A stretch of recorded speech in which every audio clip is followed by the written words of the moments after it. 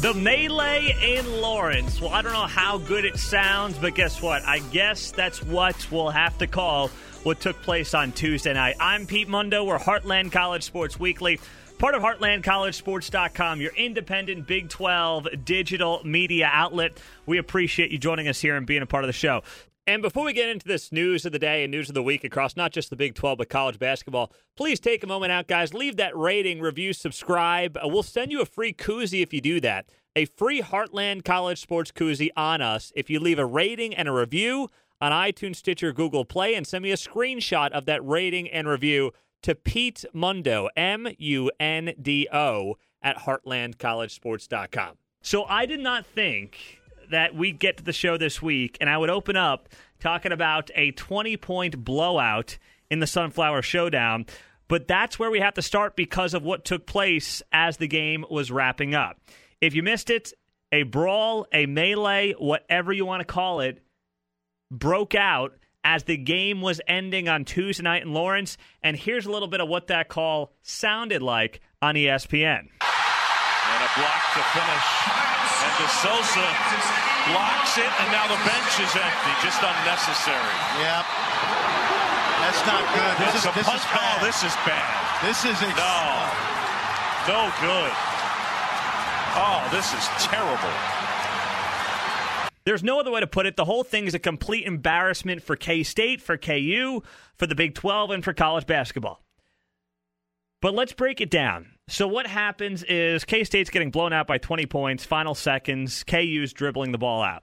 K-State player steals the ball, goes to drive for a layup in the final seconds. Now, should the K-State player have stolen the ball? No. You're down 20. You've shown very little fight in the game. You've gotten blown out. Pack up your bags and go home. Get on I-70, go back to Manhattan, watch the tape, regroup, and try to perform better on Saturday. That's what you do if you're K-State, all right? So, yes, they deserve some blame for what is, tacky, lack of sportsmanship, sure. But then KU hammers the K-State player going up for the layup and kind of flexes at him. Also, highly unnecessary. If anything, give him the layup. Cheap, tacky, yes. You won the game by 20. Everybody move on. And if you block them, don't flex. Turn around, go back to the bench, and go home. You're on campus. Snow's coming.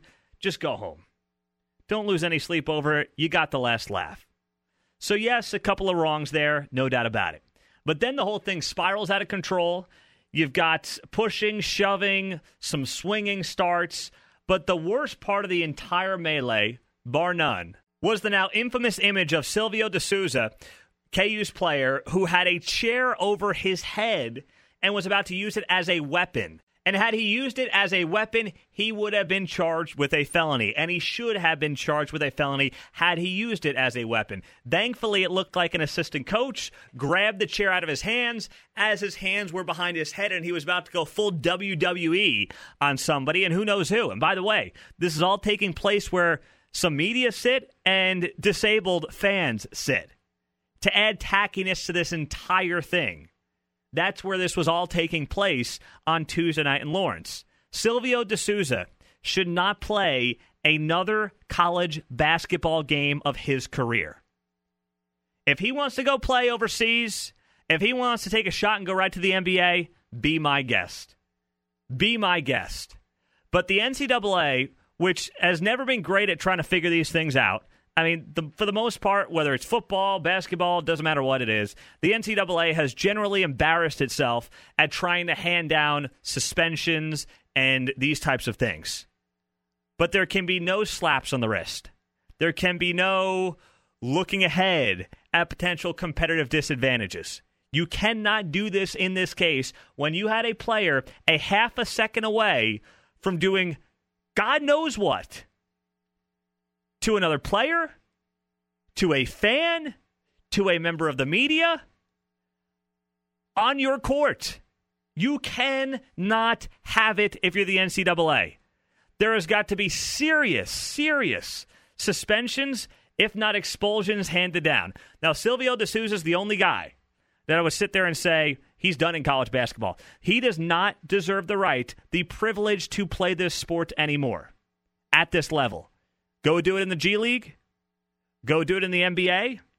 Go do it in Argentina. You're not doing it here, and you're not doing it on our watch. And by the way, you want to talk about getting out of hand. Ron Artest, remember that? Malice at the Palace, are we 15 years ago now? With Ron Artest, when he went into the stands with Jermaine O'Neal and Steven Jackson, and they were fighting fans and whatnot, Artest got a 73-game suspension. 73 games from David Stern, NBA commissioner at that time, RIP. He laid the hammer down, right? Now, maybe D'Souza wasn't going after a fan, but he was about to use a chair as a weapon. That's far worse than anything Ron Artest did with a 73-game suspension. All right? Far worse. So if you want to give D'Souza whatever, 2 seasons, he's a sophomore, fine. Give him 2+ seasons. He's done till after a senior year anyway. He can't play anymore in college basketball. He has got to be shown the door at this level in this sport. You cannot have that.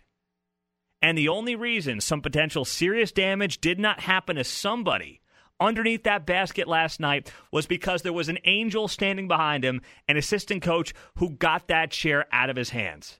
That was as dangerous a situation as college basketball could have experienced in arguably the history of its sport.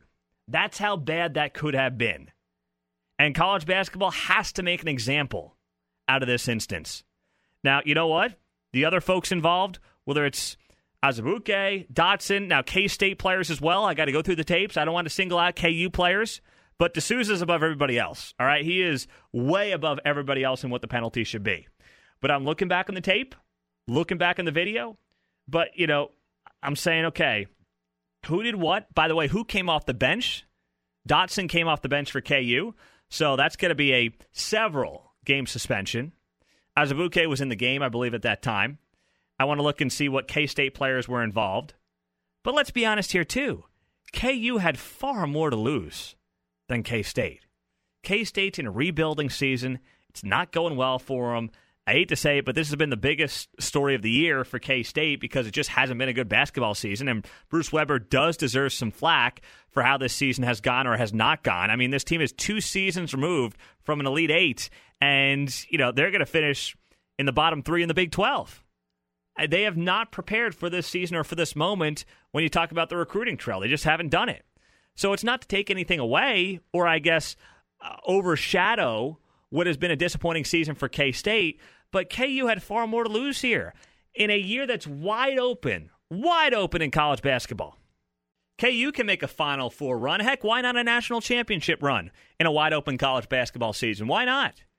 And they just threw it all away. They just threw it all away. I mean, I'm not looking at any 3-4 game suspensions here. The NCAA has got to be looking at double-digit game suspensions at the minimum for those involved. And D'Souza's got to be done for his NCAA career. You can't have that. You can't even have somebody thinking about that in your sport. You can't do it. So this is something that is unfortunately the story of the week. And in a year that has not been a good year for college basketball, there's no super teams. There's really no superstars. But hey, as Pat Forty put it in Sports Illustrated, we've got a super melee for you. Well said there, Pat. Nice job. The entire sport should be mad at Kansas and Kansas State because this sport, it's been a tough, I would say, few years for college basketball in general. The one and done has thrown them off quite a bit. It's tough to get a lot of juice in this sport before you get to late February, early March.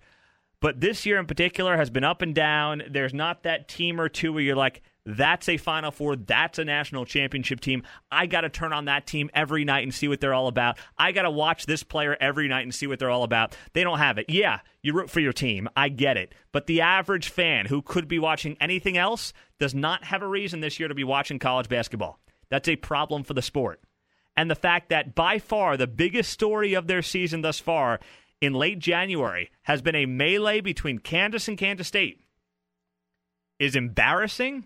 It's sad. It's frustrating. And the NCAA's got to bring the hammer down. They've got to bring the hammer down. Pete Mundo on Heartland College Sports Weekly, part of HeartlandCollegeSports.com, your independent Big 12 digital media outlet. Thanks so much for joining us and being a part of the show. I hate to have to start with that, but it is the place to start. Coming up, Matthew Postins. He's our Big 12 basketball insider. He's going to join us. We'll talk about this, what the fallout should be, and the rest of the Big 12 basketball scene coming up next on Heartland College Sports Weekly.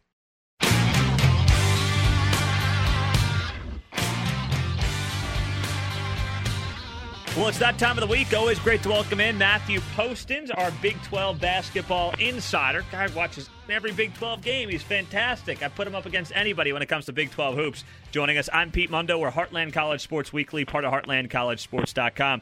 Matthew, unfortunately, the story of the week in the Big 12 is not a game, but it's a melee in the final seconds of the KU K-State game on Tuesday night. We found out on Wednesday morning that Bill Self has suspended Silvio De Sousa for an indefinite period of time. I'd like to get your initial thoughts on what you saw Tuesday night and where we are right now on the suspensions / where we should be going on the suspensions. Well, it's interesting because that was a game I actually turned off at halftime just because, A, it was non-competitive, and B, I had the Tech, TCU, and Oklahoma State, Iowa State games to watch. So I didn't find out about the brawl until actually you told me after the game. So I went back and watched the video, and the only good thing about this is that it happened in an area where some of the press was located. So you had the ESPN feed. I think a couple of K-State or Kansas reporters had really good video from where they were, just showing everything. And my initial reaction was, it felt kind of like the Malice in the Palace all over again. The big Pistons-Pacers fight from the early aughts. Where they, Ron Artest and several other guys went up into the stands and were fighting each other, not necessarily fighting fans, but the fight spilled over into the crowd. And David Stern handed out massive suspensions for that fight. The only other allegory that I can think of in the Big 12 of recent vintage is Marcus Smart trading a punch with a Texas Tech fan 6 years ago. Smart only got a 3-game suspension for that. So this is relatively unprecedented, at least in my mind, in terms of the Big 12. And, for me, I think you do obviously have to suspend Silvio De Sousa at this point. I mean, he is the iconic image from this fight with the big bench chair over his head, seemingly poised to hit somebody with it. And fortunately, he did not. I don't know of any injuries from the fight, either player or fan. And Bill Self did say, in terms of handing down the punishment to De Sousa, that there's still a joint Kansas Big 12 review. So there could be more punishment coming from more players. To me, if I were the Big 12, I would dissect that tape because you can't sit there and tell me that Silvio De Sousa is the only player from either team that deserves to be suspended after that melee on Wednesday night. There were several Kansas players and several Kansas State players in that brawl. I really can't imagine this is the only suspension that gets handed down. But this is the first step that they need to take. And you should note, this is a Bill Self suspension. This is not a Big 12 suspension. So there could be additional punishment for De Sousa coming. Where does the NCAA factor into this, Matthew? I mean, can they start handing down a suspension if they want to? I suppose they could, but it would be relatively unprecedented. They usually let the conferences handle these sorts of things when it comes to on-court fights and things like that. I would be surprised if the NCAA stepped in and did something on a bigger level, unless we find out that, say, there were some fans that got injured seriously because of this. And I haven't heard any reports of any fans getting hurt. We'll find out more about that in the coming days. But typically in these sorts of situations, the NCAA tends to let the conference take care of that business. Well, that gets to the next point. I mean, do you think the NCAA should? I mean, should this be something where they set a precedent? Because you're right. Whether a fan got injured or not, though, I'm looking at it and I'm saying this guy was a whack away with that chair when you look at it from committing a felony, Matthew. I mean, if it wasn't for that coach standing behind him, and thank goodness he was there to rip that chair out of his hands, I mean, we would have a completely different and even worse story this morning. Well, let's just be honest. That is a felony. In the real world, that is attempted aggravated assault with a deadly weapon. That is a felony in the real world. In sports, it's something completely different. The NCAA has always seen itself as an agency that really just gets involved when its bylaws are violated. So are there bylaws related to fighting on the court? I'm sure there are within the NCAA. If there are, then I would venture to say that the NCAA should apply those bylaws in some way. Because college sports is so decentralized when it comes to this particular point of the equation, it's really hard for me to say the NCAA will get involved. I think they should get involved. I think this is an area where, when you see the NFL, as much as we rail on the NFL about on-field discipline, they do a pretty good job of centralizing it. The NBA does the same thing. NHL, all four of the major sports do something similar when it comes to that. But the NCAA just has never had the wherewithal to do that. And, I think the NCAA is probably waiting and seeing what the Big 12 does when it comes to suspensions. And maybe if they feel like it's not enough, they might step in. But, remember, the worst scandal we had in the 2010-2019 decade was the scandal at Penn State. Mm-hmm. The NCAA chose to let the Reich investigation stand and do their sanctions that way. I mean, this is an organization that simply doesn't want to step in unless it absolutely has to. Yeah, no, that's a good point. Matthew Poston's joining us, our Big 12 basketball insider here on Heartland College Sports Weekly. So, as you look at this, Matthew, I mean, to me, it's a stain on both basketball programs. It's a stain on the entire Big 12 and all of college basketball, for that matter. In a year where there's no super team, there's no, dominant superstars. I thought that Pat Forty put it best in Sports Illustrated on Wednesday morning. He wrote, the sad thing for college basketball is that an unrestrained brawl just became the most memorable moment of a muddled season. No super teams, no superstars, but hey, here's a super melee. I thought that was very well written and very well said.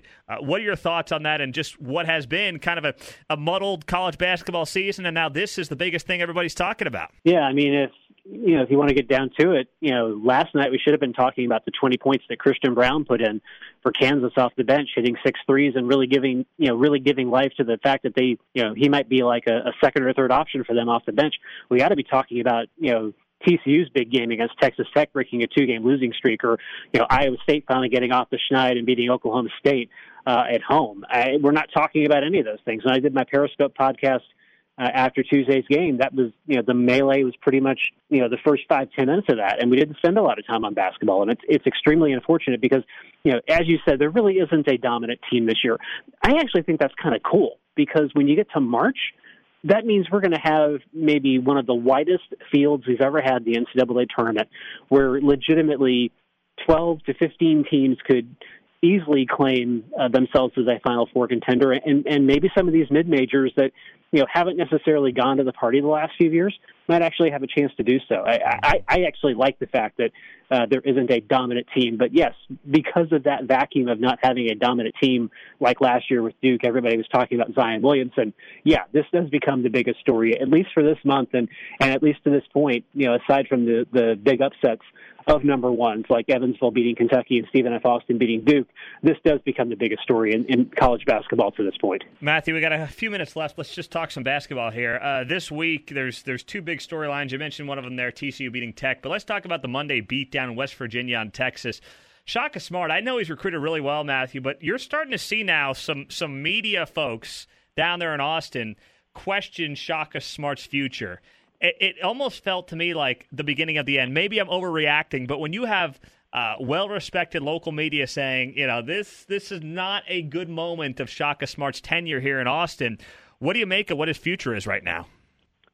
It's interesting because I've been a guy who has, reliably defended him and said, like you said, he's recruiting well. He's a good coach. He proved that at Virginia Commonwealth. Let's give him a little bit more time and a little bit more rope to make things happen. A buddy of mine who works at the Statesman, Cedric Golden, after that game tweeted out, this feels like Shaka's 66-3 UCLA moment. He was referencing the 66-3 loss that Texas football absorbed against LSU at home in John Mackovic's last year as head coach. That loss, more than anything, led to Mackovic's firing and led to Mack Brown's hiring. This is something that could stick with Shaka and will stick with Shaka the rest of the season and could very well stick with him the longer he's at Texas, because this is the kind of game. The Big 12 is one of the best conferences in basketball.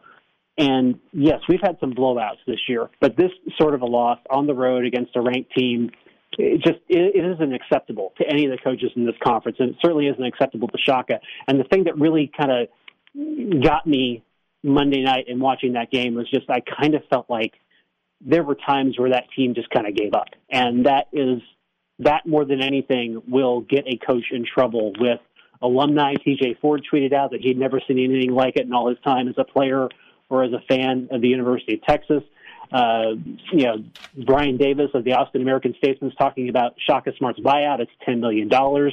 This is one of those things, and the part of the equation that nobody's really talked about yet is the new arena they're building that'll be open in a couple of years. You're going to have a hard time selling season tickets and a hard time getting fans interested if your team is a middling average Big 12 team.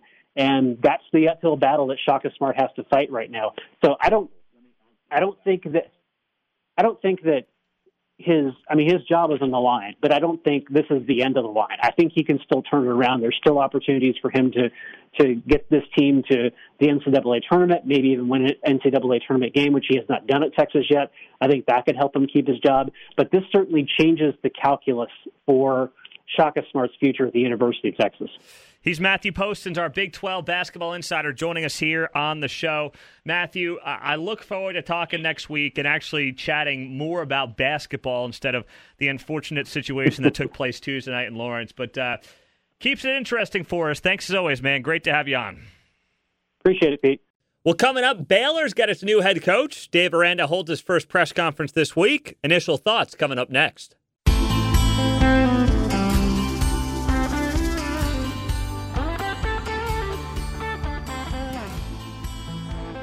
Well, let's get to what I thought was going to be our lead story this week, and that is the fact that Baylor hired Dave Aranda to be its next head coach. The press conference was held earlier this week, and I was pretty impressed. I'm Pete Mundo. We're Heartland College Sports Weekly, part of HeartlandCollegeSports.com. So last week's show, it was announced that Dave Aranda is going to be the next head coach of Baylor. Didn't see it coming, not going to lie. That one caught me off guard. And I think it's a good hire. First off, they had to pay him a boatload. We won't really know the numbers because Baylor's a private school. They don't have to share the numbers. But it's got to be a boatload of money. Aranda, top paid assistant in the country, $2.5 million a year at LSU, national champs. Baylor took care of him. So the press conference was earlier this week, and I like what I heard from this guy because it wasn't just all about football. It was about, his opinion and what his vision is for how he can carry himself at Baylor. I've always wanted to be a part of a program that was smart, tough, and dependable. And in my study of Baylor, that's everyone that's sitting and standing here. And to be around people that believe in those same values, that are built in those values, you can go anywhere you want to go. With those intangibles, at the most basic level, you could see that Baylor shared the same values as myself. To have the opportunity to coach with your Christian faith out front was a big pull. Unfortunately, in most schools, that's not looked upon as something to be.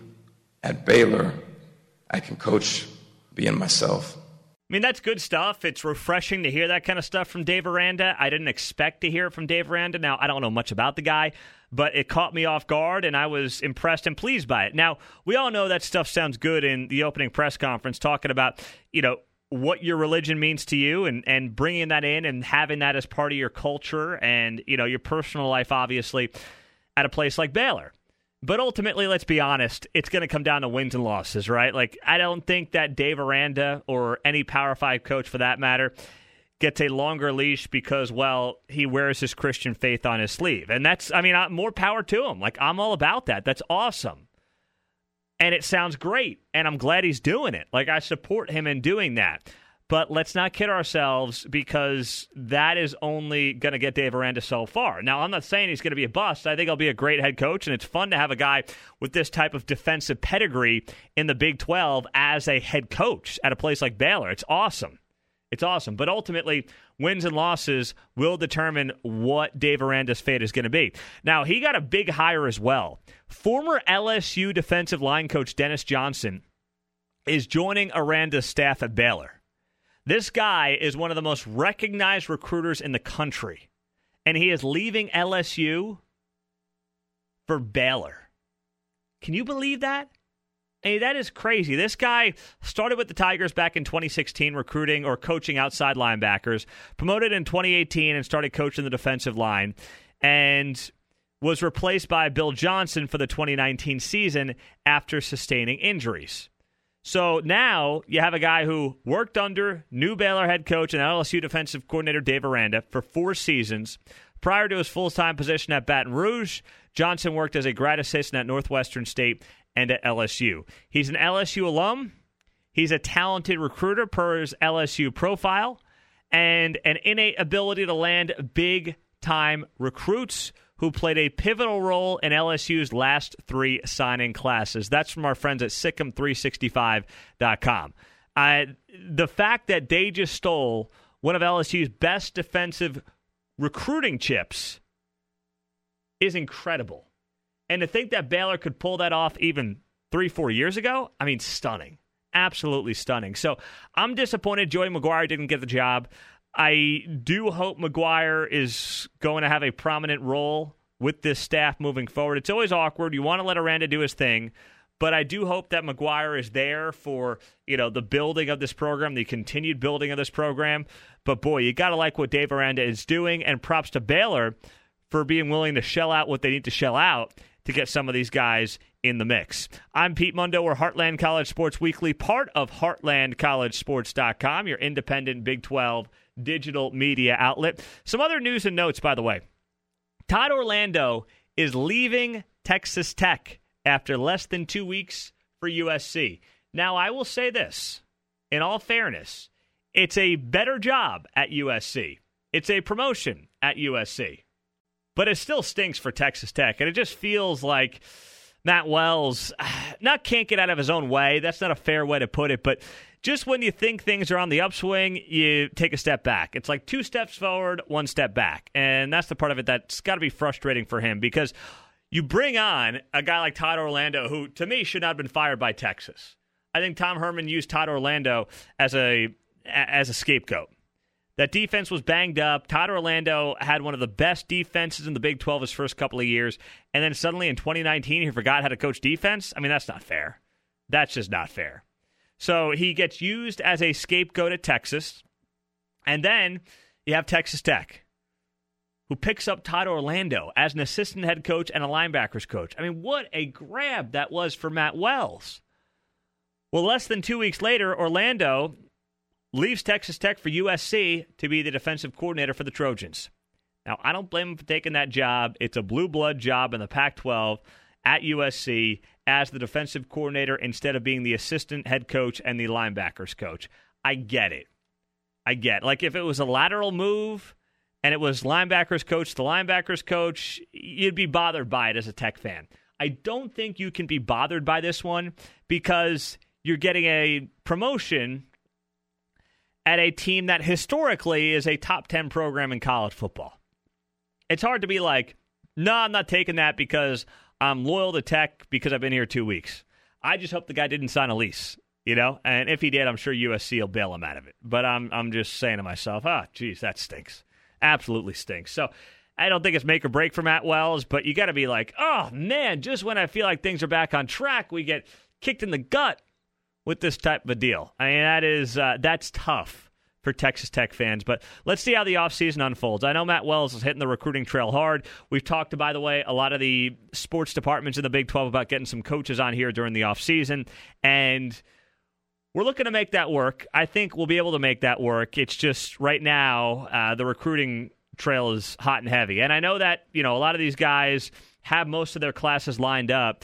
But there's still guys to be had. And if you're a Texas Tech, if you're a team right now in the bottom half of the conference, you got to be fighting tooth and nail for some of these guys to get that whole deal done. So look forward to having those conversations here in the coming weeks. I'm Pete Mundo. We're Heartland College Sports Weekly, part of HeartlandCollegeSports.com, your independent Big 12 digital media outlet. Thanks so much for joining us, being a part of the show, whether it's on radio, whether it's on podcasts, wherever it might be. We appreciate you joining us. No weeks off here. We go all year round, not just football and basketball. And as always, take a moment out, guys. Please leave that rating and review and subscribe. It helps us tremendously as this show builds every week because of your word of mouth and because of you doing things like leaving that rating, review, subscribing. And we will send you a koozie, a Heartland College Sports koozie, if you leave that rating and review. And send me a screenshot of it to Pete Mundo, Mundo, at HeartlandCollegeSports.com. Thanks so much, guys. We'll talk to you next week.